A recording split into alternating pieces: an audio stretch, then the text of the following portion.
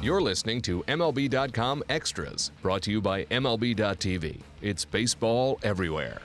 Welcome to MLB.com Extras, the Colorado Rockies. I'm Alyson Footer from MLB.com, here for my winter meetings preview with Thomas Harding, covers the Rockies for MLB.com, and will be in Nashville covering all things Rockies in just a few days. Thomas, I'm kind of reading over some of your coverage about the Rockies, and it sounds like Jeff Bridich, the general manager, is feeling out a developing pitching market at this point. Now that the tender deadline has passed, where arbitration-eligible players were either offered contracts or not, and now maybe he'll be looking into that pool of guys who weren't necessarily offered contracts. Do you see him maybe being active in that way? I see him being active in that way, but more for the bullpen than the starting rotation. I think as far as the starting rotation is concerned, they need someone at the front of it, and those guys aren't going to be non-tendered by their clubs unless they're Henderson Alvarez of the Marlins, who's coming back from injury. And the Rockies don't need that right now. What they need is someone to kind of plug in at the front of the rotation, someone who's proven and still good. So they're going to have to look at trades, or they're going to have to look at free agency. And it's one of those things where I don't think that the fan base in Denver wants to accept him coming back with something less than a front of the rotation guy. It's like, Jeff Garden, get us a rotation guy, or else, we don't want to hear it. And you can sense that from the Rockies, that they really want to make this thing work, that they really want to go out and get somebody at the front of the rotation, because as bad as the rotation was last year, when they had Tyler Chatwood and Jordan Lyles coming back from injury, and also Chad Bettis coming off a pretty good year, and you still have Jorge De La Rosa, maybe it's, being in the winter where everyone has dreams, but they really feel like they can kind of jumpstart this thing if they get that stalwart at the front of the rotation. Okay, so let's look at this realistically speaking. I mean, first, I've not heard the Rockies being in any of the and it's still very early, but as we've seen, David Price has signed. Zach Greinke is close to signing with someone somewhere. There's a whole slew of maybe like second-tier guys who could definitely be a top-of-the-rotation pitcher for a team like the Rockies. Do you think that they would be in on some of these pitchers, and taking nothing away from the organization, but it is hard to get pitchers to pitch for the Rockies. So realistically speaking, where do you see them going?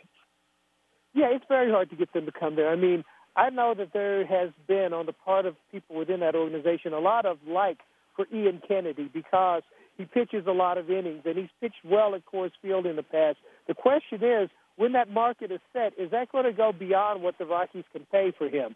A guy like a Doug Fister has worked in Colorado before. I remember Sean Estes and Darren Oliver coming in, reestablishing their value for a year or so, and then going out on the market again.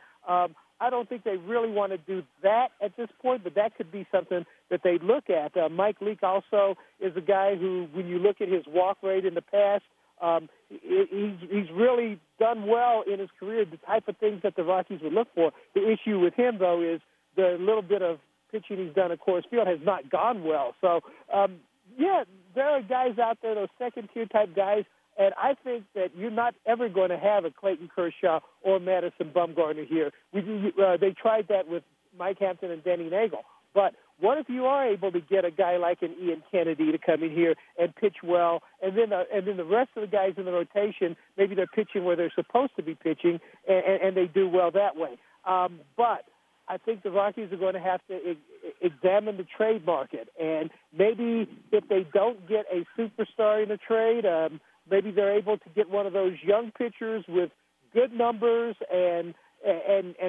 profiles well for Coors Field, and they can do that in a trade. I think that's the more likely scenario right now. And on a more positive note, I was looking at some of the position players especially. I mean, they're under club control for a very long time. That has to be nice for Bridich to be able to look at Arenado, Dickerson, Blackmon, LeMahieu, that they're still young in their career, and they don't have to make the decisions that they have to make on them are really just like financially, very minimal. And so that has to be nice to just be able to sort of concentrate on the starting pitching at this point.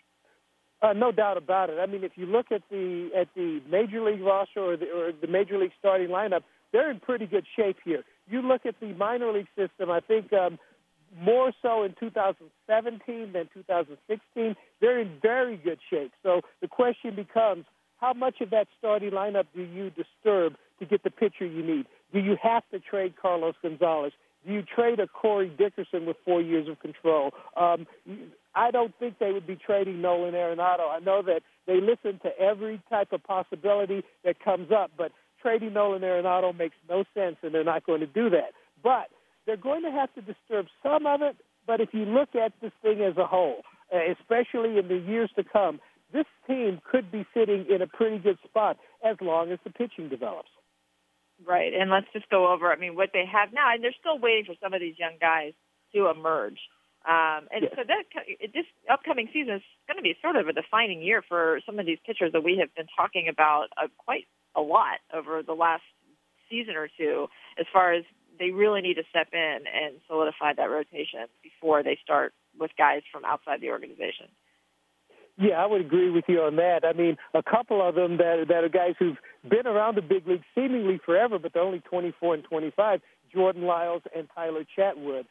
Lyles just signed for $2.975 million to avoid arbitration. Chatwood was injured last year, and he signed a 2-year deal to keep him in the fold. But those guys, they've been hurt in various ways for the last 2 seasons, but when they pitch very well.